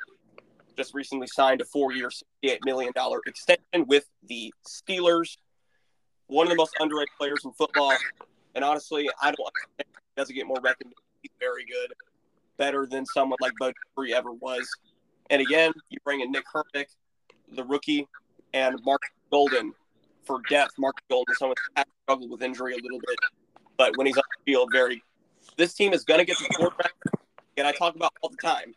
If you have pass rush, a lot of things can be made up for defensively, and Pittsburgh has the best pass unit in the undoubtedly. Linebackers, you have Landon Roberts, Cole Hulk, and Juan Alexander. Had questions about the linebacking core before, but some of those questions have been alleviated a little bit now. Juan Alexander here or in Pittsburgh should be a very good cover guy, all things considered. But again, the linebackers core pretty mid overall still. If there is a question mark in the defense, it's that. But again, because of the pass rush, things are going to be alleviated there. And the secondary, Joey Porter Jr., rookie from Penn State, drafted 32nd overall in the NFL draft. Levi Wallace and Patrick Peterson are also there. Patrick Peterson, one of the better interception guys in the league last season at 5.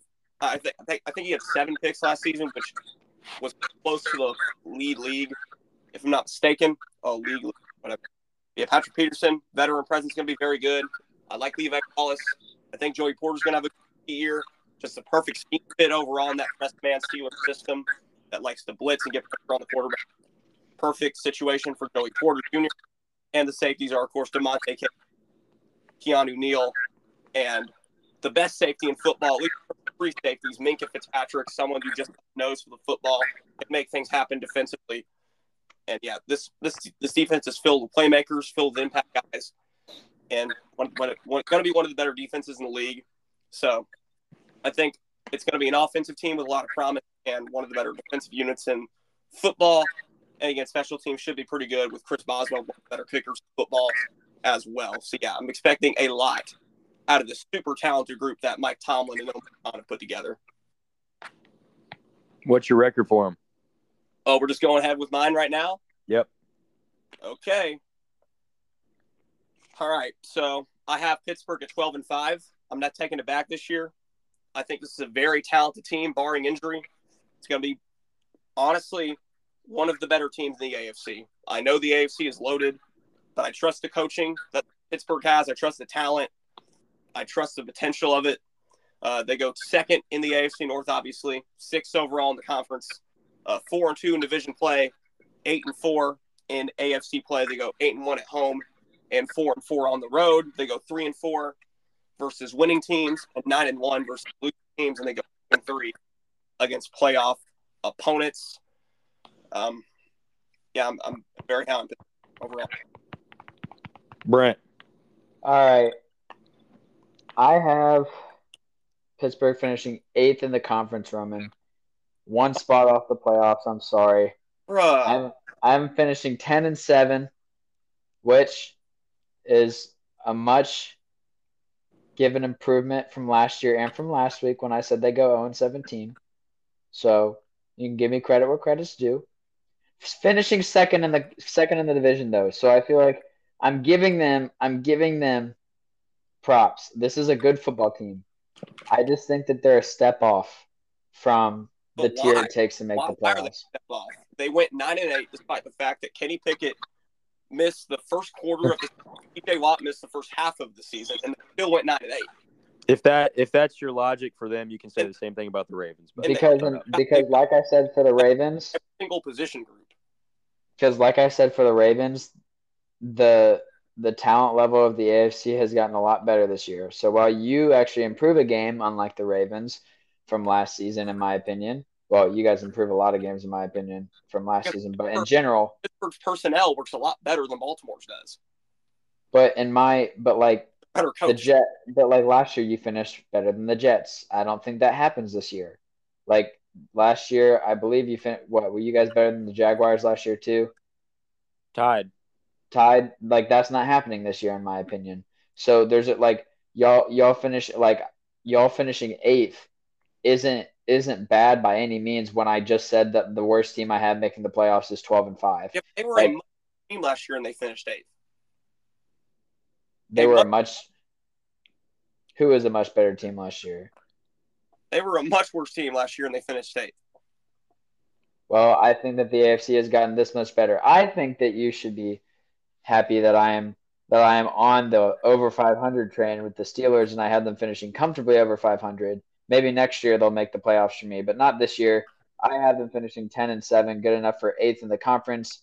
They finished 7-5 in the conference, 2-4 in the division, 6-3 at home, 4-4 on the road, 2-3 versus winning teams, 8-4 versus losing teams, and 2-3 versus playoff teams. I really don't think this is a bad year for the Steelers. I think they have a lot to build off with second-year quarterback Kenny Pickett. I think that he's going to be a great quarterback. Don't think George Pickens is a top 10 wide receiver by the end of the year. That's a bold take, but we love bold takes. So I love the bold take. I don't think it happens, but I love the bold take. For me, like, I don't think 8th is bad by any stretch of the imagination. I think this is a great season for the Steelers. Yep. I think when you look at the talent of the AFC, I think that it is very justifiable to say that finishing 8th in the AFC this year is very, very good. For me personally, this is the best conference in a long time. I think this team is a playoff game. You think this what? This team is good enough to win a playoff game. I just don't understand what you're talking about. If they missed the playoffs last year, well, back wasn't there for the first quarter of the season. Maybe the best player in football in general wasn't there for half.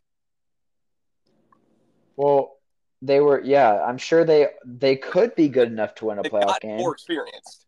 I'm sure they could be good enough to win a playoff game, but they don't make the playoffs, so they don't have an opportunity to win a playoff game. It's okay. Typically you have to make the playoffs in order to get a chance to win a playoff game. So sadly for me, they don't get the opportunity, but I'm sure that if they did get the opportunity, they would win it. I'll give you that. If the Steelers made the playoffs, in my opinion, I'm sure they would win that playoff game. But because in my opinion they don't. I just don't understand how can you even have a team, every single team in the AFC, if you got to get 12 wins just to make the playoffs. That's not a realistic expectation. How? What seed? Wait. What seed do you have the Steelers? What seed do you have the Steelers? 6. Okay, so 6 teams at 12-5, and what's the 7? 11-6. Actually, Jacksonville goes 11-6. They win the so.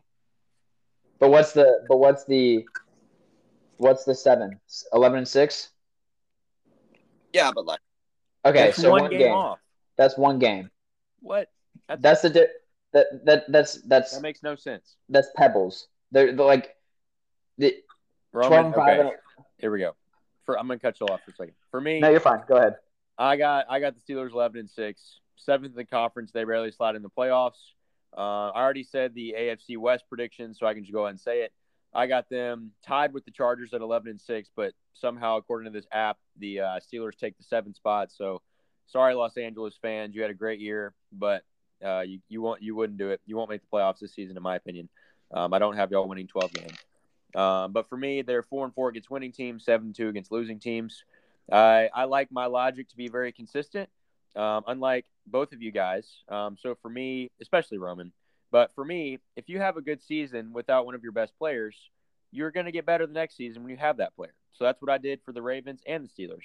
That's why I have them both making the playoffs and finishing 2 games better than they finished last year. So Ravens go 12-5, Steelers go 11-6.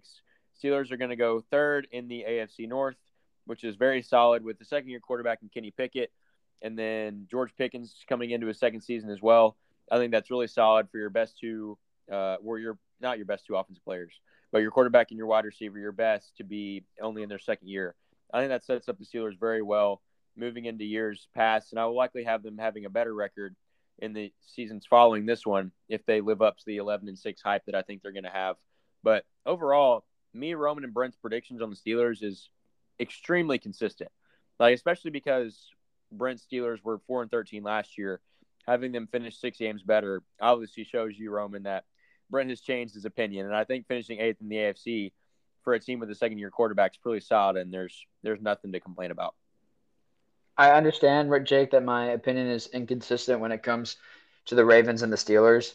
But at the end of the day, when you have 3 teams making it for the AFC North, yep, and I have 3 teams making it for the AFC East. So like it offsets itself in my opinion. So like those are the best 2 divisions of football. Yeah, but like for me it was just like I agree. Like like I said when I predicted the Ravens, I would be perfectly fine and content to say that I was wrong if they went 12-5. And like you also said, this is a team that can be very either way. So I understand because our records are so completely different. Obviously, the complete opposite because 12-5 and 5-12. but like it could go either way. So I think it's good that we have 2 on the opposite side of the spectrum because only one of us is going to be right, or we're going to be right down the middle. And yeah, so I think it's good that we have 2 completely different opinions because 1, it makes it more fun, and 2, I think that like we are going to see one of these 2 football teams this season. And I think that it is very fair for both of us to say why we think either one could happen. Like I don't think it's a bad thing. and I understand that I was a little inconsistent with the Steelers and the Ravens, but also also last year I gave a really bad record for the Steelers, and so I'm compensating a little bit. Like There you last year, go. if last year I would have had them finishing even with 6 wins, like it wouldn't have been as extreme of a difference this year than it would be for last year. So it looks like a lot more extreme than it could have been. So Right, you and Roman's predictions are dead on the entire way. So I think y'all can clap yourself up for that. Roman said before the podcast that me and Brent's predictions are dead on all the time. But hey, this one, they were both dead on. So I think that's good that y'all can agree on pretty much every single one. that's true. We Yeah. were very dead on so far. Again, it's just like last year. I believe that the Steelers' culture and coaching makes a bit more difference than y'all do. Hey, well, we'll see what happens. Like we said last week, Overall, Mike I've got Tomlin the would give division the set best at hype-up speech ever. Right. If he can do that, they might go 12-5. Who knows? But for me, first place in the division, I got to go Cincinnati at 14-3. Second place in the division, Baltimore Ravens at 12-5. Third place in the division is the Pittsburgh Steelers, or Pitt, whatever you want to call them, 11-6. No, it's the college. I'm kidding. And then they play in the same field, so it's okay. And then the Cleveland Browns at last in the division at 8-9. All right. I'll go second so Roman can finish it off because it's his division. At fourth in the division, at a sad 14th in the conference, still good football team. I have Baltimore finishing 5-12. 10th in the conference, third in the division. I have the Browns finishing 8-9. Second in the division, eighth in the conference. Pittsburgh Steelers finished 10-7. First in the division, second in the conference. Best team in the AFC. I have, even though they finished second, I understand, Roman, that gives you the ick. But I have the Bengals finishing 14-3. All right. For me, Baltimore finished last at 6-11, 15th in the AFC. Cleveland is third at 9-8, 9th in the AFC. Pittsburgh is second at 12-5, 6th overall in the AFC. First place is Cincinnati, 13-4, and also first overall in the AFC and Super Bowl favorite, in my opinion, in this country. Well, there you go. That wraps up the AFC North talk. Brenton Lions, it is getting closer to 24 hours than we'd like to admit. How are you feeling? And again, just kind of walk us through what your week has been like leading up to the departure from Memphis, Tennessee. This was my last episode recording the podcast in Memphis. So I'm going to have I got scared for a second. that I was going to leave. You said this was your last episode. Yeah. This is my last episode in Memphis. Not my last episode yet. But I'll have to find somewhere new to record. Maybe my dorm, maybe somewhere else. I'm not sure yet. We'll have to see. My roommate might get mad at me if I record at the wee hours of the night every Saturday or Sunday. Right. But we'll have to see. Maybe we'll bring him on the podcast. Who knows? But it's been a good week. Lots of, I guess, goodbyes. So that's interesting. My roommate decided that he wasn't going to come up on Monday with me. He's going to wait a couple more days. And my mom was like, do you want to wait? And do you want to go when he goes at the end of the week? And I'm like, no, I've already done all the goodbyes. I'm not doing them again. So, which I think is a very fair statement. Because once you do goodbyes once, telling everybody, hey, I'm staying another week, and then doing it all over again, there's just no point. That's awkward. And so going to leave Monday morning. But it's been a good week. Went dorm shopping this week. All the clothes are packed up and ready to go. Been running a lot with some people from Memphis, some people that I've been running with for a long time. So some good last runs with them before I head off. Ran with some of the Arlington boys for the last time yesterday. Other than that, been hanging out with some of the guys. Just, I guess you would call it, enjoying these last couple moments. Before we're all not friends anymore. So right. To never talk again. Because when you go to college, you like never are allowed to talk to your old friends again. So everybody know, if you didn't know that, that's how college works. So I speak from lots of college experience right now because I'm about to leave. So I'm pretty much like a pro. Just kidding. But it's been a good week. Tomorrow and an hour and a half will be fun. And then Monday morning, I'll go to Waffle House with the boys before I head out. So it'll be fun. But yeah, it's been a good last full week in Memphis, and I'm really excited to start the next chapter. Hopefully, it's the best one this far. So I'm really looking forward to it, and I'm excited for what the Lord has in store. It's gonna be. I have a feeling it's gonna be really good. So I'm excited. Me too. Me too. Roman, how about you, man? Well, a lot of my week has been filled with trying to keep up with the Tigers in the Dominican Republic. They've played a couple of games there, and I've been doing some work for the Blueprint with that, obviously. I've been catching up with a couple of TV shows as well in my spare time. But for the most part, it's just been chilling with the fam and whatnot as well. Everyone else in the house is starting school on Monday. I still got 3 weeks. I don't start. Baby. And they're starting on Monday. So I feel bad for them, but at the same time, I'm like, yeah, I don't. I could stay at home longer. You don't feel bad? You don't feel bad at least a little bit?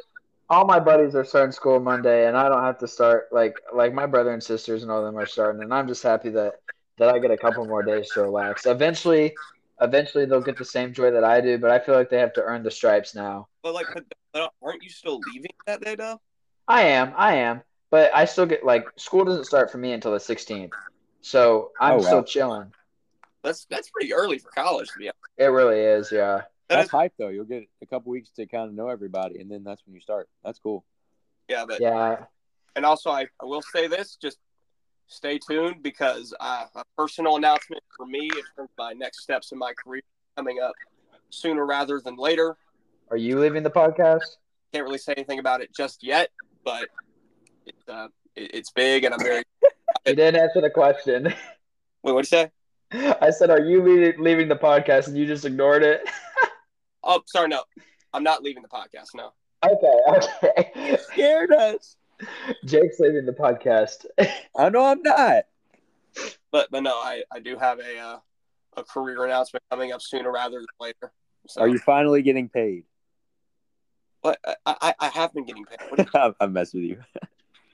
I will say, with career announcements, UNA posted something with like for ESPN Plus, like jobs that they're opening up, and I looked at it for like 10 straight minutes, and I was like, am I really gonna have the time for this? And I clicked off of it because I knew I won it, and it was so sad. Oh, Brent. I don't have time for a semester. I can't do it. Oh, Brent. No, you definitely have time. Jake, what?